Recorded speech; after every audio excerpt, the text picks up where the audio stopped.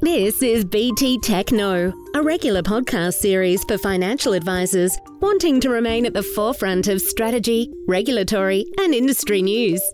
Historically, the end of the financial year would always come with a rush. Top-up contributions, getting tax records together, last-minute advice. Thankfully though, we have seen a move away in more recent times from this last-minute activity, with clients realising action sooner is better. Hello and welcome to this week's Techno podcast. I'm Brian Ashenden and I have the pleasure of leading the BT Technical Services team, a group of qualified individuals who are available to assist you with any advice, technical and strategy-related queries as you plan recommendations for your clients.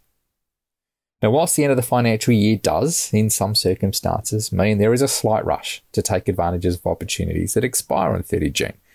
Think of additional contributions to super for tax deductibility, spouse contribution rebates, co-contributions and so on. But for many, the end of the financial year has become the process of actually starting to plan for the new financial year.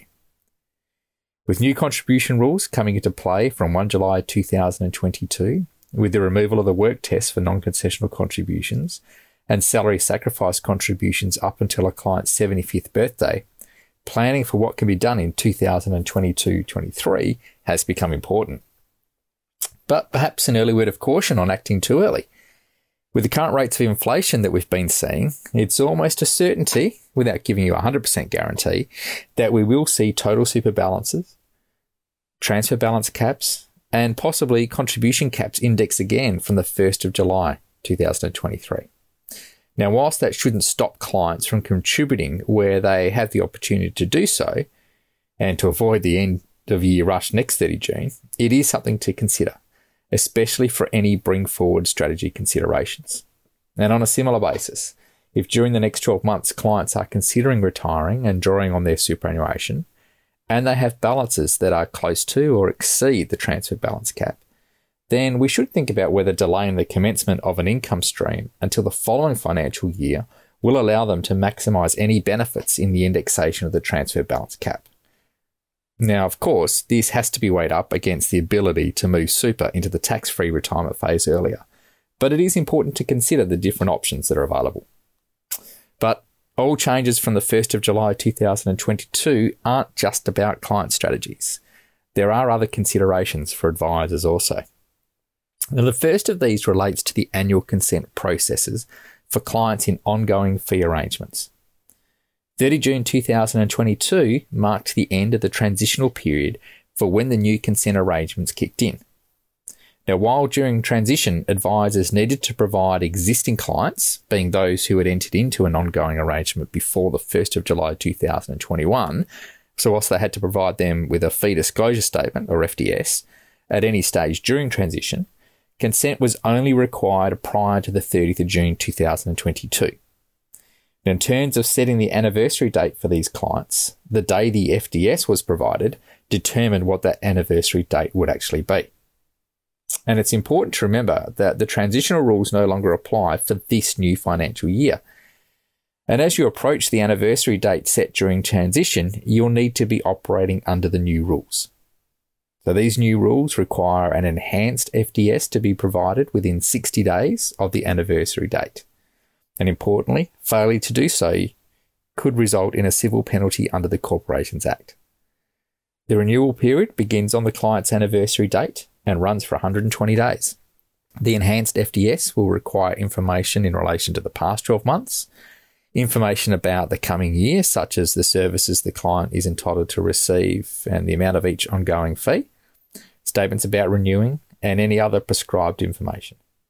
It's also worth remembering that a 150-day period to the expiry of consent commences on the anniversary day, meaning advisors will need the new consent in place to continue to receive fees. Whilst no doubt as we exit transition and operate under the new rules there will be teething issues, it is also important to understand the rules that product providers will need you to operate under to ensure these arrangements can continue. 1st of July also marked the commencement of the retirement income covenant requirements for APRA regulated superannuation funds. While stopping short of forcing members into certain retirement products, the need for super funds to have a publicly available covenant governing how they support their members in retirement may cause some of your clients to ask, what does this mean for them? Now, the retirement income covenant itself requires the trustees to have a strategy to help retired members achieve and balance 3 objectives. First, to maximise their retirement income, including drawdowns of capital, for the whole of the retirement period. Second, to manage risks to the sustainability and stability of their retirement income, such as market, longevity and inflation risks. And thirdly, to have some flexible access to savings during retirement. Now, as an advisor, it would be worth understanding the retirement income covenant for the super funds your clients are members of, to see how the trustees of those funds will be communicating to their members, your clients, and what this could mean to the advice and plans you have already put in place. And finally, the new financial year will mean we see the resumption of parliamentary activities, with the schedule of sitting dates released and commencing in the last week of July 2022. Now, some of the initial sitting days may be important to see if the government moves to introduce legislation to give effect to some of its election policy announcements, with some of those announcements, such as the lifting of the income cut-off levels for clients to qualify for the Commonwealth Seniors Health Card, announced to have taken effect from the 1st of July 2022. But things are hard to advise on and even harder to implement until the amending legislation has been passed. Now remember, if you have any questions on what I've discussed today or advice strategy questions for your clients, you can call our BT Technical Services team on 1800 655 901 or email the team at technical@btfinancialgroup.com. You can also join us for our regular fortnightly BT Academy webinar series, where we discuss all things technical and regulatory in the financial advice space.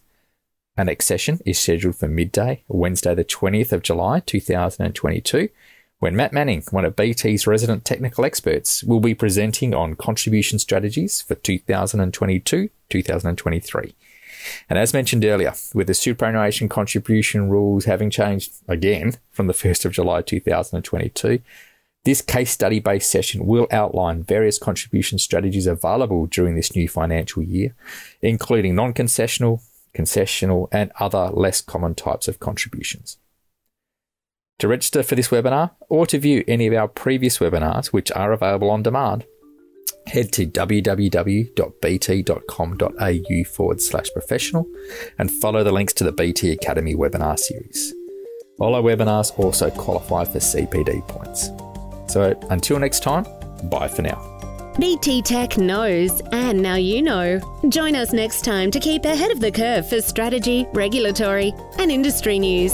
This podcast is being developed for financial advisor use only and provides general information only. It does not take into account any particular individual's objectives, financial situations, or needs.